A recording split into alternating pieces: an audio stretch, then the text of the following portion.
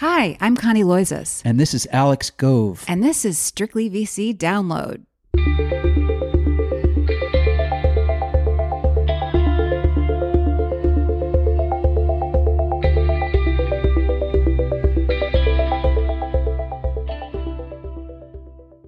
It's Friday, June 9th, and we are in the thick of graduation season, people.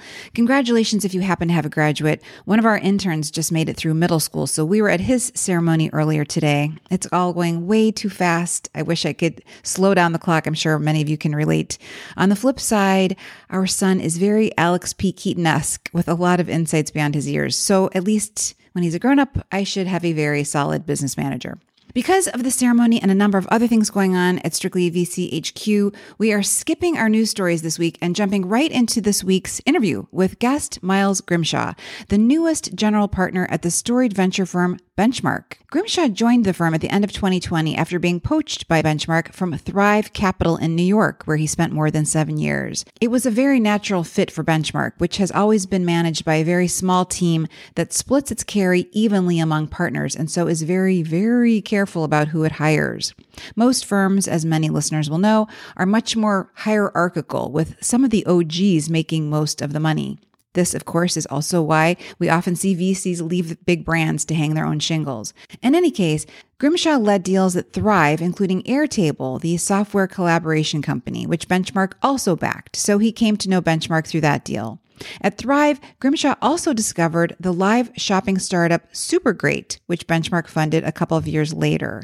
Not last, at Thrive, Grimshaw led the seed and Series A rounds of Benchling, a life sciences startup that develops tools for scientists and pharmaceutical research organizations that was valued at a whopping $6 billion at the end of 2021, though it is unclear where it would be valued right now. Like everyone else, the company is facing some headwinds and just a month ago laid off 74 people or 9% of its staff. Either way, Benchling is another company that Thrive had in common with Benchmark, which also funded the company and also very clearly likes Grimshaw's taste in startups. We talked with Grimshaw about a range of things, including Twitter, though we forgot to hit the record button a little sooner, so you're basically tuning in just as we were finishing up that part of our conversation. We did really enjoy talking with him. We hope you will enjoy hearing from him. But before we get to that interview, a word from our sponsor.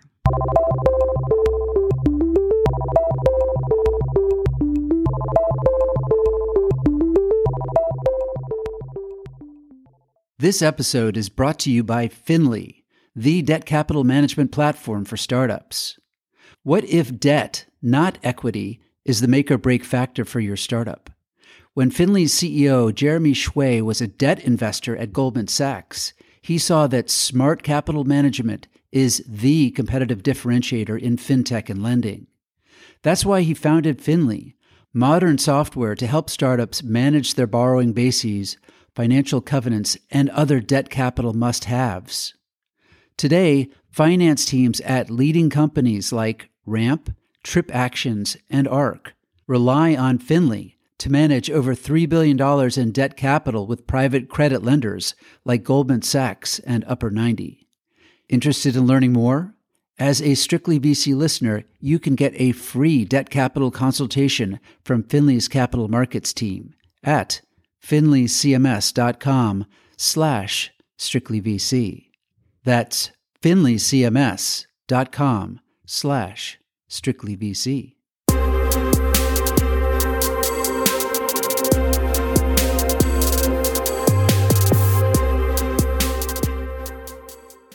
I have a terrible Twitter game, but honestly, I've always found Twitter sort of demoralizing. So I kind of became disillusioned with it early on. Are you using it any more or less? It sounds like you were never really using it much to begin with. I certainly am a consumer. I find it a really interesting way to have a unique digest and flow of perspective and information and proactively maybe break one's filter bubble, so to speak. So it's really useful for that. But my mind doesn't go to tweeting every day. It goes to a lot of other things. So I'm a bad creator. Same. I'm much more of a voyeur. I save it for the newsletter and for TechCrunch. So Miles, it is really a treat to get to talk to you. So I saw, of course, when you joined Benchmark, and I follow Thrive, but Thrive, like Benchmark, is somewhat low flying, even more so.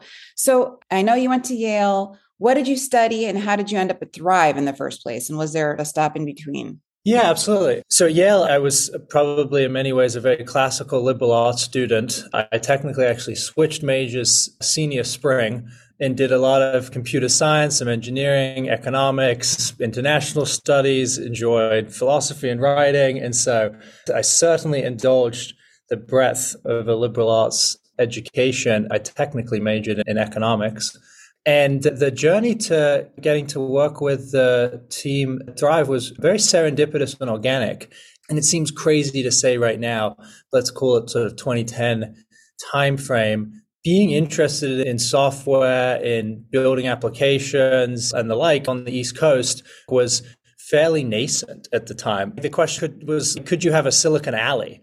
And those who were on the East Coast found each other and bonded together and said, yeah, we can, let's do it, let's build. And so when I was at Yale, I was a sort of bad engineer, but enjoyed putting things out there. And so found a group of friends. We actually taught some web development class together, made simple Rails apps for fun. And through that, I happened to meet Will Gabrick, who was actually at the Yale Law School at the time. He went on to be one of the partners at Thrive as well, and then CFO of Stripe. And he and I became friends organically around interests in products and applications, software, building. And he happened to know Josh from his undergrad days. And I started hanging out with them in New York on the weekends and then said, let's team up. And so I joined the group officially in 2013, which was when I graduated, but I probably started spending time with them around 2012 or so, and was like the fourth or fifth person. It was a total of 8 people, I think, at the time, including a finance lead and EAs and the like. You know, we're in the corner of what is now a very big office there. And so it was very organic, and you felt kind of a bit like the outsiders proving it was possible. And it was a really fun time. That's really great. And I'm sorry to ask, I'm sorry, I don't know. Are you Australian? I'm British. Oh, you are British. It's a very muggled accent, though, because I grew up in the UK till I was 12 and then moved to Boston. And I am the eldest of 7 kids. Oh my 6, gosh. and if you go to the next eldest, no accent. So I was right on the cusp of preserving a few words. That's incredible. It's really funny. I was reading a Time story yesterday about somebody in Georgetown whose neighbors are up in arms because he has these giant transformers in front of his yard. And I think he was described as having an indiscernible accent. I thought they could just ask him. But I also just thought it might be interesting for readers, listener, and myself to understand a little bit about how the firms work differently and similarly, because again, these are very concentrated firms. I mean, I don't know how big Thrive is at this point. I'm assuming that you're still in touch with those guys, but obviously Benchmark has remained very small. I think you are just a 5-person team still. Is that correct? Yeah, we're 5 partners. Great. And you are the newest, having joined in 2020. Can you just spend a few minutes talking about, I guess, how they're similar and how they're different? Yeah, I would say at Benchmark, as you know, we've kept it simple and consistent. And it's just the 5 of us. It's always an equal partnerships, somewhere in the range of probably 5 to 6 or so partners, and a very heavy focus on each making 1 or 2 commitments each year. And a huge part of it really is not in many ways the capital. It's that commitment of service to helping amplify the odds and scale of success of founders' mission and ambition. And in many ways, we don't think that the role for that and the value of that has changed, and are committed to being excellent at that. And so remain consistent in that exclusive focus. And it's been fun and a joy to work with Peter and Sarah and Eric and Chethan in the past few years. And I got to know them originally actually through Benchling, which Eric, my partner here, invested after I had done actually at Thrive. And we both serve on the board. So we got to know each other through that, an Airtable co-investment and a consumer one called Supergreat with Sarah. And so had known them for a number of years. And it's been a blast working with them every day and having that exclusive focus. It's nice, and that continuity, having those 3 companies in common. Or I guess maybe Supergreat, you had invested in Thrive and then Benchmark came into after you joined Benchmark or before you joined Benchmark? Before. So I'd worked with Eric Fisher on Benchling together, and with Peter Fenton at Airtable, Thrive and Benchmark co-invested at the same point. And then Sarah, I also worked with. So I'd worked with 3 of the 4 of them on Supergreat, and she invested late 2018, maybe. So for a year or so. maybe even close to going on 2 years before I joined the partnership. And that was the more recent one. So it had been a number of years in all cases of getting to know each other in that way. And I want to talk about your portfolio companies because, of course, I think people are going to be interested in what's interesting to you. Just quickly going back to Thrive, only because I have such limited insight into that firm, including because it's on the other coast. Has Thrive grown much? I know they've grown their assets under management. I know they started raising very substantial funds. Yeah, I don't know the exact figures lately, but Josh and Kareem and Vince and the team over there, I have enormous respect and admiration for the ambition. And that has been one of serving folks in many different ways. And I know after I left, they raised a $2 billion fund, and I think since another $3 billion fund. And so I'm not sure exactly how big the team is lately, but I know they've continued to build out various functions and support for founders. And so I think last I heard, it is a few times bigger than when I had left, for sure. Okay. I'm not sure how much. Got it. I wasn't sure if they've embraced the services model, the platform, a la Andreessen Horowitz or not. Yeah, I think they do have I'm not sure how big, but there's certainly been investment in that endeavor. So Benchmark, right, to your point, stayed much the same. I remember talking to Bill Gurley about a fund that I think Benchmark raised during the dot-com bubble a million years ago, 2001, that I think was $1 billion. And he said, we'll never do that again. It's just way too much money to get a venture-like return. Obviously, a lot of firms went in that direction in recent years. Benchmark refused to do that. And sometimes I saw coverage saying, why is Benchmark being so stubborn, essentially, about raising more capital? Of course, I'm sure you're all very happy now that you did not. So, Miles, let's talk a little bit about your company. So you have been involved with Benchling, as you said, since your days at Thrive. This is probably a company that's always incorporated AI to some degree, but maybe you can tell me a little bit about how that company has evolved and how AI is influencing how it offers its services today. Yeah, sure. Benchling, partnering with them in 2014 or so, we mostly in our world have consumed small molecule drugs. Think of your aspirin. And with CRISPR, which maybe you've heard about, the ability to edit genes, that was invented, I think early 2010s, 2012 or something. I forget exact date.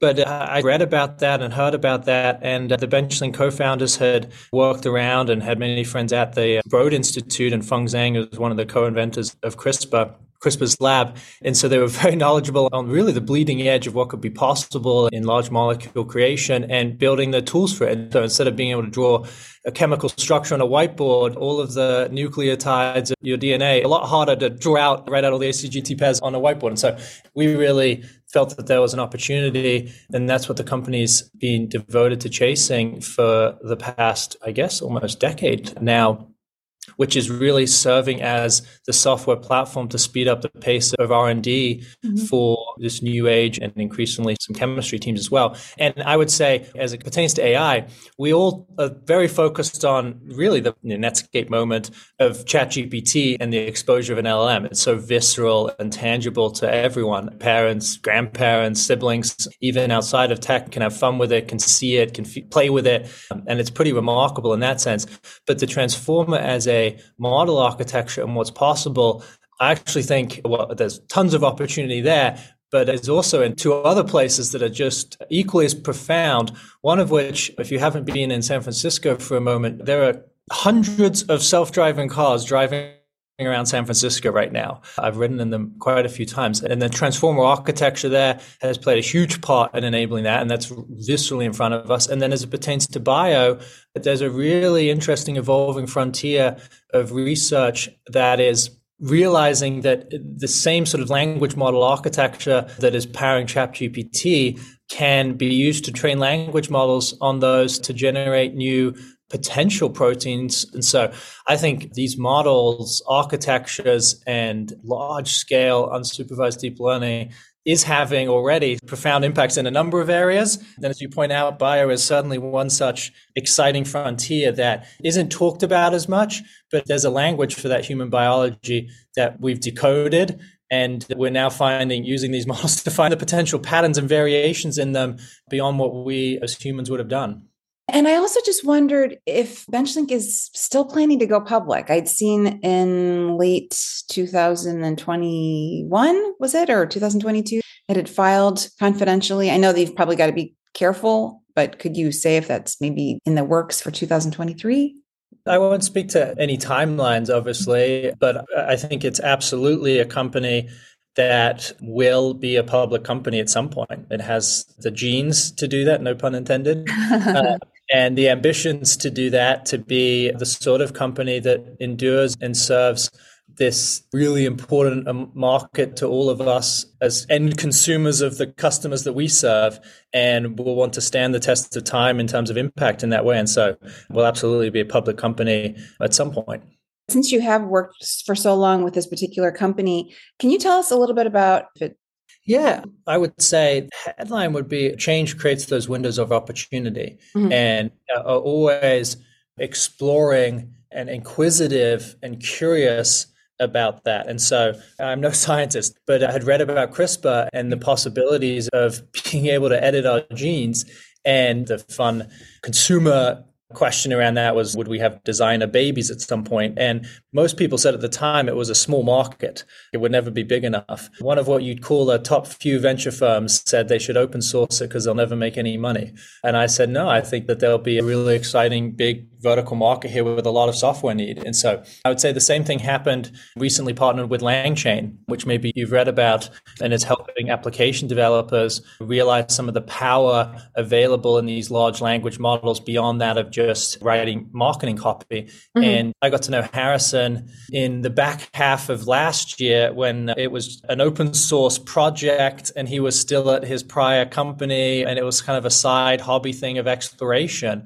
And it was his organic inquisition into all these methods for getting more power out of the models, and wondering what that could unlock and what potential there was, and spent many months not saying, hey, please take money, but saying, where could we take this? What's your ambition for it? What could be possible? And that culminated in ultimately partnering. But it was through exploring that frontier of saying, what could be possible here? What could we dream and then work to embark on and realize the full potential of? And so I'd say there's many consistent stories of that probing of the right there frontier. So it's very much outbound, because I'm sure that Benchmark gets countless founders reaching out, hoping the firm will pay attention, but it sounds like you prefer to take the time to think through themes on your own and find people that are interesting in a particular area. We are always welcome, obviously, for folks coming to us, but I would say we do more proactive, let's call it, exploration than maybe some might think, given we don't necessarily post themes or long essays on topics publicly, but we're doing a fair bit of that. And then as it relates to LangChain, what is the business model there? Is that also a SaaS business? I think in the space between an application experience that will get built and the model, obviously at the sort of bottom of that stack, there already is a wide range of needs, whether that's connecting proprietary data, whether that's sort of as these get more complicated in capabilities and sort of agentic, and they'll take action, managing that, monitoring of that, the infra around that. And so I think there'll be a wide gap there to serve with great software and be a SaaS business for. I would say that, as you're probably seeing right now, whether that's startups or public companies, as Bezos says, consumers are, and I think it applies to businesses who serve them, obviously, divinely discontent. And I do think that what has been felt viscerally now is a consequence of us all, in some sense, getting a browser for the first time and seeing the internet, or getting a ChatGPT for the first time and seeing a language model and starting to show up in products. The bar got raised, and what we're going to expect of software got raised. And any company doesn't want to be a dinosaur after the meteor struck, roaming around thinking everything's blissful. And that need, that pull, that bar raising is what LangChain is supporting, as application developers come to the market saying, okay, great, there's this language model that spits out tokens. How do I craft that into workflows and great product experience for my customers? And the pull from companies is remarkable. And where are those developers finding LangChain? How's it growing its market share? It has remarkable word of mouth in many ways. We certainly do no marketing. We got started earlier this year, and now have a handful of engineers, but no one outside of an engineer on the team. And that team is obviously very active in the open source community. I think their Discord now is something like 20,000 members. The team is certainly at a lot of events where there's a flood of application engineers, developers trying to learn and imagine and create. And so they're in the slipstream of all of that energy. Sure. Well, having you and Benchmark involved in Sequoia can't hurt. I was interested to see that you led a $10 million seed round in this company, and like a week later, is that right? Sequoia led a $20 million round? I forget the exact timing, but yes. So was that competitive at the seed round, or can you talk a little bit about how that came together? I don't know who else was competing at the time. I was told after, I think there were quite a number. But, as I said, had built a relationship with Harrison and Ankush, and it felt in many ways more like what shape of partnership would be great for us to make this work together, and let's go on this mission, and less, FOMO of a deal. And it had been an escalation to that point. And so I think there were quite a few seed crossover, probably even some, hedge funds excited too, who knows what, but wasn't a focus. That's great. And so other companies, Lattice, a people management platform founded by Jack Altman. Glide is a company of yours that helps people with no coding ability to build mobile and web apps. The one that I think is just interesting, and again, seems afield somewhat, and I haven't heard about, but I'm maybe not the target audience, is Super Great, which features real people reviewing their favorite beauty products. Tell me a little bit about this company, because I remember it had, from what I could understand, a virtuous cycle of engagement where it turns visitors into reviewers who become shoppers. And I don't know if that's still what's happening there. Yeah, you've certainly got a good sense for it. The premise was, and AI may even make this not in a 6-month time frame, but on a slightly longer time frame, maybe even amplify this, which is a view that other individuals are in many ways the biggest influence on commerce, and interlocked with that, the ability to have a more joyful discovery experience online being possible, hopefully. And so the company has really been thinking about those two things for quite some time. The reason I say AI might have an impact on this is, I don't know about you, but I'm increasingly actually searching for information in ChatGPT or similar apps. And obviously it hallucinates, but more might start there. Sometimes even its hallucinations, honestly, is better than having to rummage through all the links on Google and navigate gunged up SEO, etc. If we start to have distrust from some of that over time, then I guess you also might have the risk of people making lots of fake things, but put that aside for a second. Of authentic voices around topics, I think it may play an even more interesting role. But they've built a community of folks who are excited, and in beauty, it's a very visceral thing. It's a very visual thing. And so have built up and fostered a community around that, and are intersecting it with live shopping and social shopping experiences in captivating ways that isn't just possible with static text or a checkout screen on a website. And is the customer base mostly in the US? Yes. Yeah. Okay. I was just going to say, I think I'd seen a headline recently, and I didn't really dive in, that live shopping isn't taking off quite as expected. It's much more popular in Asia. And I didn't know if that's something that you were seeing, or if you would agree with. It hasn't had the pandemic moment in quite the same way. It hasn't had that, but I don't think that was definitively not going to happen. And I would say the need, certainly in the West, I think is you still have to create really engaging, unique experiences. And I think if you go look at Twitch, it's a huge audience. And people are creating really interesting, engaging, unique experiences. You felt like you were there for a moment with a digital community that you feel like you have a kinship with. And we've been focused on that mentality of a product experience at Super Great, which is not just, hey, here's a product, let me talk about it, but something richer, something more unique, something more of the moment. And I think that'll be important product arc, which I think is still nascent. And I think I'd look to something like Twitch as a example, a huge example. I don't know the exact numbers, but I have some sense of them. And it's enormous of what could be possible when you really do crack that code. So Miles, I want to let you go in a few minutes. I really appreciate your time. Quickly, is Benchmark an investor in one of these foundational models? We are not, no. We are partners, though, with Cerebras, which is actually beneath the foundation models, is a GPU chip company that we partnered with. My partner Eric's on the board of in 2017, give or take. But we're not partners at the foundation model level. Did you have a chance to invest in these companies? These companies have raised a lot of money. I'm wondering if that was a factor here.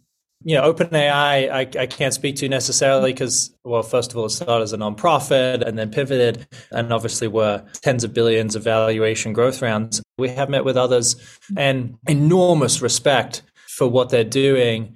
We don't start our decision making from the lens of we're going to constrain ourselves to it has to be a $10 million, $5 million, whatever investment. We start from the lens of wanting to be and aspiring to be the first and most impactful partner to founders and serving on their boards for a decade, and that really being the body of work. And if a funding amount at inception might be larger than usual, we'll solve that together if we could go on that journey. And so that's the primary lens, but have not found the conviction of the enduring outsized market share that one of them may have, and have rather said, and I think you see this in the open source now that's coming out and quickly catching up. You can imagine the inputs to some of these obviously declining in cost over time, whether that's the amount of compute available on any chip or the cost of any chip. The knowledge obviously is diffusing and more people are knowing how to do it and don't need lots of money just to try and figure out how to do it.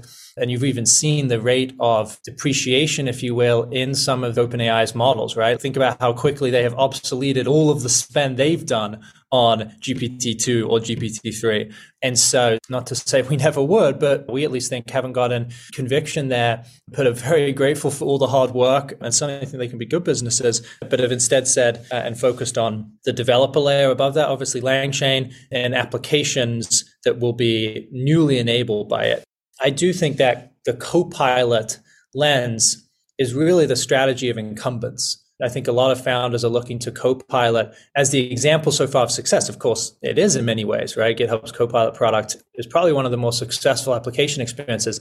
But if you talk to Nat, it was built with the mindset of how do you handle a very error-prone model, but still make it a good experience, which is obviously the state of play and a core product lens you'd have to have when they suddenly started working on that a year or two ago. I forget exactly. And it's an add-on experience, right? Which I think is the strategy of incumbents and is where the bar has been raised.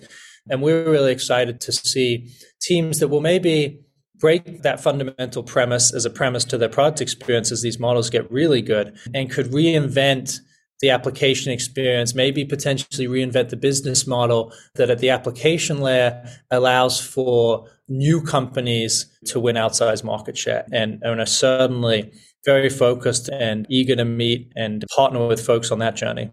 I really appreciate your insights here. I think people are curious to know where Benchmark stands on all of this as everyone tries to make sense of who the big winners are going to be. And I also appreciate you giving me a sense of how your companies are using AI to grow their businesses more quickly. Really nice talking to you. I would love to meet you in person and in the not too distant future. And again, appreciate you making the time. No, my pleasure, Connie. Thank you.